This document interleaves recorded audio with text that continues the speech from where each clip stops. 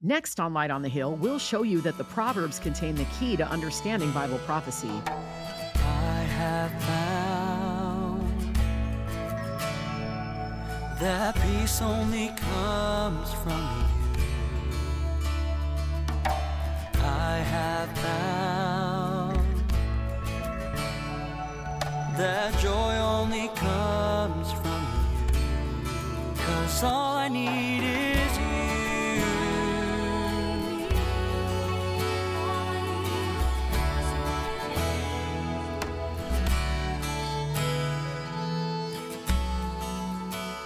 We're going from Genesis to Revelation here on Light on the Hill, emphasizing many of the areas pertinent to Bible prophecy. Today, we'll be going through Proverbs and Ecclesiastes. Maybe like many, you've never really made the connection between prophecy and these books of poetry. Pastor James Cadiz is here now and will raise our awareness. Probably one of my favorite examples from the book of Proverbs that might help you better understand the overall picture, right? Here's a primary example of everything that I'm saying about understanding the underlying current, to know the deltas, the ebbs, the flows, everything that goes with Bible prophecy. You don't get it if you don't understand a book like Proverbs. Let me give you one example. Proverbs chapter 3 tells us something unique. You don't even have to turn there. You can if you want. I'm going to quote it from memory. It doesn't matter. If you want to read it, you can write it down. You can mark it in your Bible. Proverbs chapter 3 says this, starting in verse 5. It says, "Trust in the Lord with all your heart." Full stop. "Lean not on your own understanding." Full stop. "In all your ways acknowledge him, and he will direct thy paths." There's a promise that comes with the first three commands. Trust the Lord with all your heart.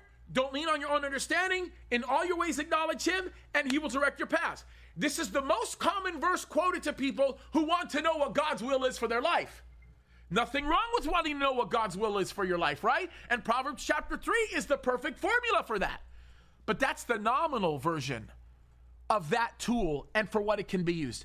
Looking at that passage to determine what God's will for your life is like taking a screwdriver and using it to hammer a nail in, right? It works and it can be beneficial, but you're not using it for the tool that it was intended to be used for, right? Or it would be like taking a hammer and hammering into wood what a wood screw would be doing for a screw that goes into wood. You understand what I'm saying? You're using the wrong tool for the wrong purpose. Think about this for a second, and I'm going to make the case. You're going to understand it. Hopefully it'll come to life for you. Trust the Lord with all your heart. Don't lean on your own understanding. In all your ways acknowledge him, and he will direct your paths. Think about those commands in context of Bible prophecy for just one moment, right? God tells you something is going to happen. You can handle it one of two ways. You can say, wow, be a spectator, be a little leery of it, and maybe think, I'll believe it when I see it. Or you could hear the prophetic word given to you and you can say, I'm going to trust in the Lord with my whole heart, right? Then you can start to reason it out. Well, how in the world can that even happen? I mean, I know God's word says it's going to happen, but man, I can't see how this could work.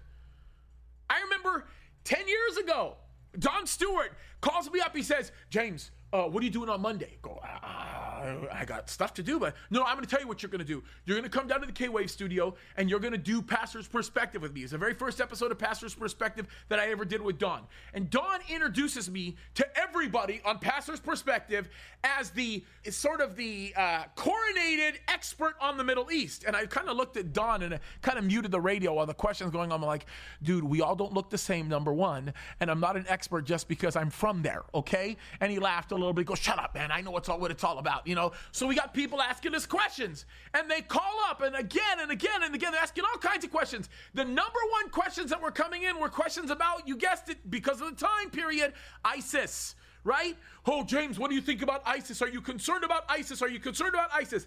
I said something that got somebody so angry at me that they wrote me a letter from prison, threatening to kill me if they got off.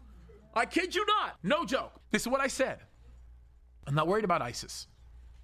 Yeah, don't get me wrong. Look, ISIS represents the Sunni. They're the majority of Muslims. What I think we should really worry about is Iran. People thought I was crazy. And then they thought I was even crazier because I said, and by the way, when it comes to Iran, what we really should start looking forward to or looking for is the possibility that Iran might somehow find itself in Syria working with the Russians and the Turks. People thought I was a kook. They said, you're nuts. I got crazy letters because it's so far-fetched. Well, what did Proverbs tell me?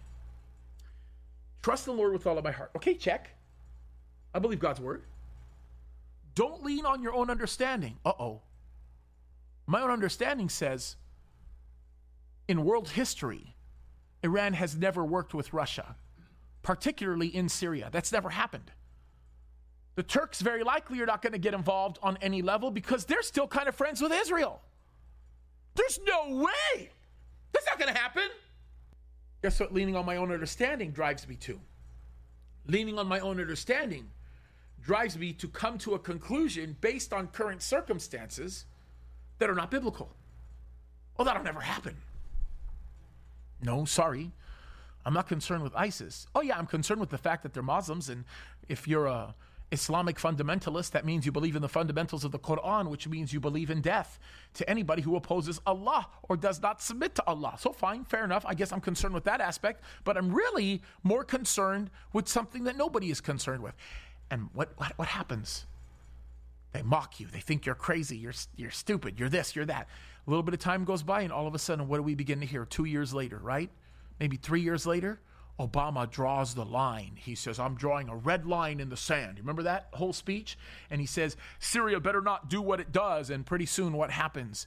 Russia says, Obama, don't worry about it. You're not putting your foot down. I'm going to go visit a little place called Georgia, and I'm going to spend some time over there while we start messing around with Crimea.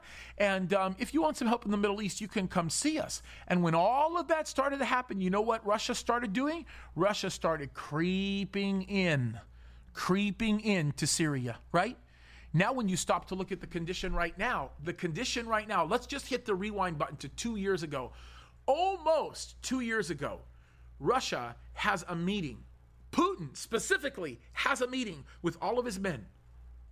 He publishes the content of a security meeting for one phrase to get out to the whole world, and that's this: we need to protect our border that borders Israel.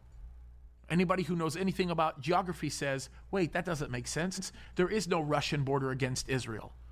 What Putin was actually saying is, we are in Syria and we're here to stay, and we are actually declaring our position at the Syrian-Israeli border as sovereign territory that cannot be infringed upon by anybody in the international community. And you know what the rest of the world did? They didn't say a word. They didn't peep. This is after Crimea. This is after Georgia. This is after all the crazy things that happened. Oh, let's back up for a second. Trust in the Lord with all your heart, check. Lean not on your own understanding. If you leaned on your own understanding, you wouldn't even believe that Iran would have been an enemy of Israel. Iran was friends with Israel until the late 70s. Most people would look at that and say, no way Iran becomes an enemy of any of them. There's no way. You trust in God's word, you realize, oh, that makes sense. You listen to an old recording that Pastor Chuck did in the 1970s. Actually, early 1970s, where he said he's not worried about the Cold War. He's not worried about what's going on between the United States and Russia. Matter of fact, goes as far as to say, United States is not going to be all that consequential, so don't worry about it. What I'd worry about is Iran and Russia. And people are like, you're nuts. You're crazy. Boy, Chuck would roll in his grave if he got to see all the things that we're formulating right now that he said would happen. Trust the Lord with all your heart. Don't lean on your own understanding. When you don't lean on your own understanding, do you understand how much more Bible prophecy opens up to you, right? In all your ways, acknowledge him. What does that mean? How often do you hear people teach Bible prophecy that seem to be on a good path forward? They seem to really know what they're talking about and do what they're doing. And they end up kind of getting to a spot where they begin to start saying really crazy things. You ever heard that, right? Oh, I've heard some nutso things being said. I've heard prophecy guys talk about the kind of things that are just absolutely cuckoo, right? Like cuckoo. Just go completely off the deep end. Why? Because they may have trusted in God with all of their heart. They may have not leaned on their own understanding, but at some point, they stopped acknowledging God in all their ways. So now all of a sudden, they're making predictions about when the rapture is going to happen. Or all of a sudden, they're beginning to say all kinds of things that are coming down the road that have nothing to do with what the scripture ever insinuated. Why? Because there was a point in time where you took your eyes off the Lord and you started bringing things into fruition based on your own understanding, your own ideas, your own thoughts. You stopped acknowledging God. What's the promise? You trust the Lord with all your heart. You don't lean on your own understanding. In all your ways, acknowledge him. That's the killer one, right? In all your ways, acknowledge him. And what will he do? He will direct your paths. You understand the idea behind directing your paths? I look at it like Mario Kart. Anybody ever played Mario Kart before, right? Okay, I'm being funny here. You gotta bear with me when I do this, right? I think I've played Mario Kart a total amount of times in my adult life, married to my wife, maybe 100 times, right? We'll play it every now and again, one game at night, most of the time when the kids are asleep so that nobody hears what's going on, and we'll play one game with one another, right? Typically about 20 minutes of our life we can't get back, but it's fun. There's a little mode we both turn on when we play this game. And the mode, actually, when you click it, keeps the go-kart from falling off the edge, right? So you could technically, when you're playing with it this way, it's like having the bumper shields up, like the bumpers when you're bowling, right? It's the same kind of thing. When you start going in the wrong direction, what does it do? It steers you, right? So you don't fall off the edge. When you acknowledge God in all of your ways, it's like you flipping that switch. Guess what happens? You could be going straight towards the edge at a zillion miles an hour, and you know what God's going to do? He's going to steer you away from it. In all your ways, acknowledge him, and he will do what? He will direct your paths. In other words, he's going to keep you looking in the right direction. Most of the time when you see guys teaching Bible prophecy, when they take their eyes off the Lord, they start saying crazy, insane things that don't relate to the validity of what's being communicated. They just lose their minds. Why? Because they stopped acknowledging the Lord. By the way, it's very interesting. It's not a coincidence how the next verse says, be not wise in thine own eyes. Fear the Lord and depart from evil. Now it begins to make sense. If you were to look at this just from the perspective of practical application that has nothing to do with Bible prophecy, you would lose. You would never understand how it all culminates. By the way, there are lots of passages like this in the book of Proverbs. Lots of them. As a matter of fact, an overwhelming majority of the passages like this can be applied to the same principle. Should we have a little game? How about one of you, just off the top of your head, call out a chapter and verse in Proverbs? By the way, if you stay within probably anywhere from verses 1 through 10, you won't go overboard. And if you stay, anything under 31 chapters, you'll do it. Someone just make up a chapter and verse and give it to me. Anybody? 14:7. Okay, let's go to 14:7. I can't even think of that one off the top of my head. Let's go do that and see if we can find an application for how we look at Bible prophecy. By the way, I'm not really crazy blind going into this. I actually tried this for a while in preparing for this, right? I played this little game and it works every single time. Proverbs chapter 14, verse 7, right? By the way, this is interesting because when you look at the book of Proverbs, there are certain sections of the Proverbs where you actually have to look at clusters of verses to get the exact meaning. Proverbs chapter 3 is one of those examples. In Proverbs 14, it doesn't work that way. It's a simple verse, gives you the intended context of the meaning. So let's look at Proverbs 14:7. It says this: go from the presence of a foolish man when thou perceivest not in him the lips of knowledge. Apply that to Bible prophecy. No, I'm serious. Think about this for a second. Look what it's telling us to do. Go from the presence of a foolish man when thou perceivest not in him the lips of knowledge. How many foolish men do you see online right now telling you about what the Bible says, when in reality they are not exhibiting an understanding or knowledge of the scripture?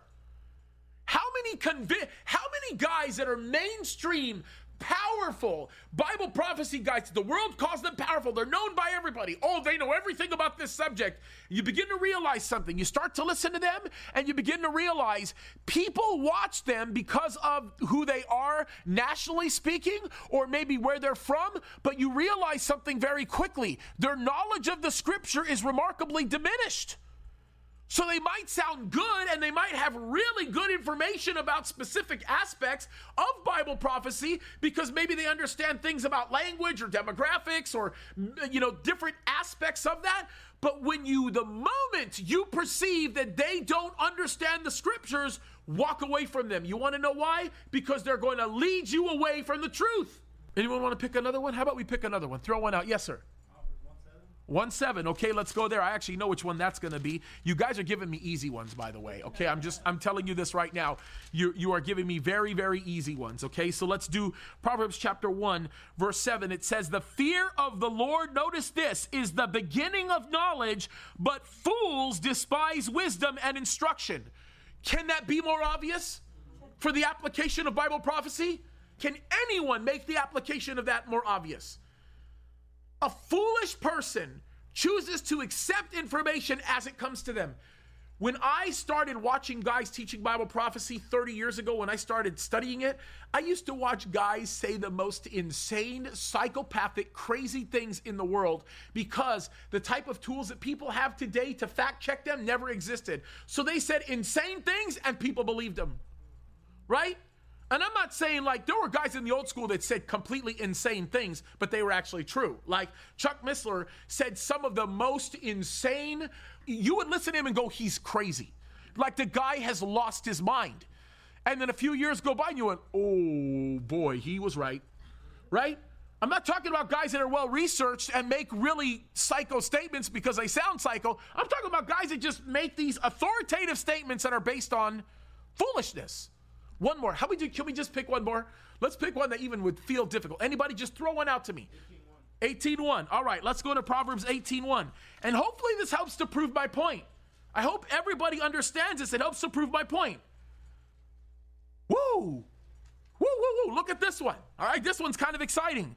Through desire, a man having separated himself seeketh and intermeddleth with all wisdom. Think about that for a second. What happens when you have an internal strife within your heart and your desire drives you to a particular conclusion based on a lack of objectivity for the truth? How many times have I heard people do this? Well, I know the Lord has to come back. Oh, he has to go. Listen, we've seen all these things. It has to be before the end of the year. So it's going to happen here. I just had somebody write me a very passionate letter, a very impassioned letter telling me that the Lord has to come back on the 9th of Av. That's not true. You want to know how I know that's not true? It's not true because you set the date. That's how I know for sure it's not going to happen, right? But isn't it funny how that works? Isn't it funny how a man can work himself into a place of no understanding? Look, there is nowhere in this book where you could not take the principle being communicated, maybe with the exception of a portion of Proverbs 31, where that might not necessarily apply in that context, but even then, in the totality of the context of Proverbs 31, you can easily come to those conclusions, right? So when the next time somebody comes to you and says that the book of Proverbs does not have any bearing or significance on Bible prophecy, correct them. And now you've been armed with the understanding of why. I bet you, can I just tell you this? I bet you anything that now you will start looking at the book of Proverbs completely differently, right? I bet you now anything that you will start reading the book of Proverbs instead of this thing that you do every day of the week to get a little bit of wisdom. I bet you now you're going to look at it differently because you're going to recognize that Proverbs has the key to understanding Bible prophecy, right? We're going through the Bible with Pastor James Cadiz here on Light on the Hill. This series, entitled In the Volume of the Book, emphasizes the prophecy found in every book of the Bible. To catch what you may have missed in the series, just go to lightonthehillradio.com or listen wherever you get your podcasts. The studies are also available through the Light on the Hill app. We're thankful for the listeners that come alongside of us with prayer and even financial support. You help us do what we do each day, and we're so grateful for that. To donate today to help us deliver God's word daily, visit lightonthehillradio.com. You can also give through the Light on the Hill app. If you enjoy Bible prophecy and want to hear even more, I recommend Pastor James's online videos. Many of them relate to current events and connect to Bible prophecy. You can access them at jamescadis.com. You can also access Countdown to Eternity there or at countdown2eternity.com. Whether you're a longtime listener or new to our program, we'd love to hear from you. Send us your Bible prophecy questions and your prayer requests. You can do so through our website, lightonthehillradio.com. Now let's look at Ecclesiastes for a few minutes to see the Bible prophecy contained in this book. How about this? How about Ecclesiastes? Now, some people will say, Ecclesiastes? Give me a break. That's nuts. The title itself kind of implies the preacher. It makes no sense. This is a guy who babbles. He goes on and on and on and on about all the crazy things that he tried, all the things that he did and how it didn't work. How does that apply to Bible prophecy? Same exact principle with Proverbs, except with a couple of caveats. Obviously, you have to understand the context of Ecclesiastes, right? The context of Ecclesiastes is a man who has been given everything that he could ever want in the known world in which he lived, right? He had women, he had money, he had riches, he became an expert in plants. He did everything that you could think of. Everything under the sun, this guy is done. And he comes to one conclusion. By the way, the one conclusion that he comes to at the end of the book, why don't we just start there? The very end of the book, let's just start with that conclusion, right? Because that conclusion is perhaps the most significant and perhaps maybe the most powerful. The one that I think is a one to be looking at and to not forget. Okay? Verse 13. Let us hear the conclusion of the whole letter, or the whole matter. Fear God and keep his commandments. This is the whole duty of man. Here's the prophetic part that everybody focuses on, because it is a literal piece of Bible prophecy that gets fulfilled at the end of Revelation. He says, for God shall bring every good work into judgment with every secret thing, whether it be good or whether it be evil. Sounds like potentially the Bema seat judgment that we as Christians will experience. Also sounds like the white throne judgment potentially for those that are not believers.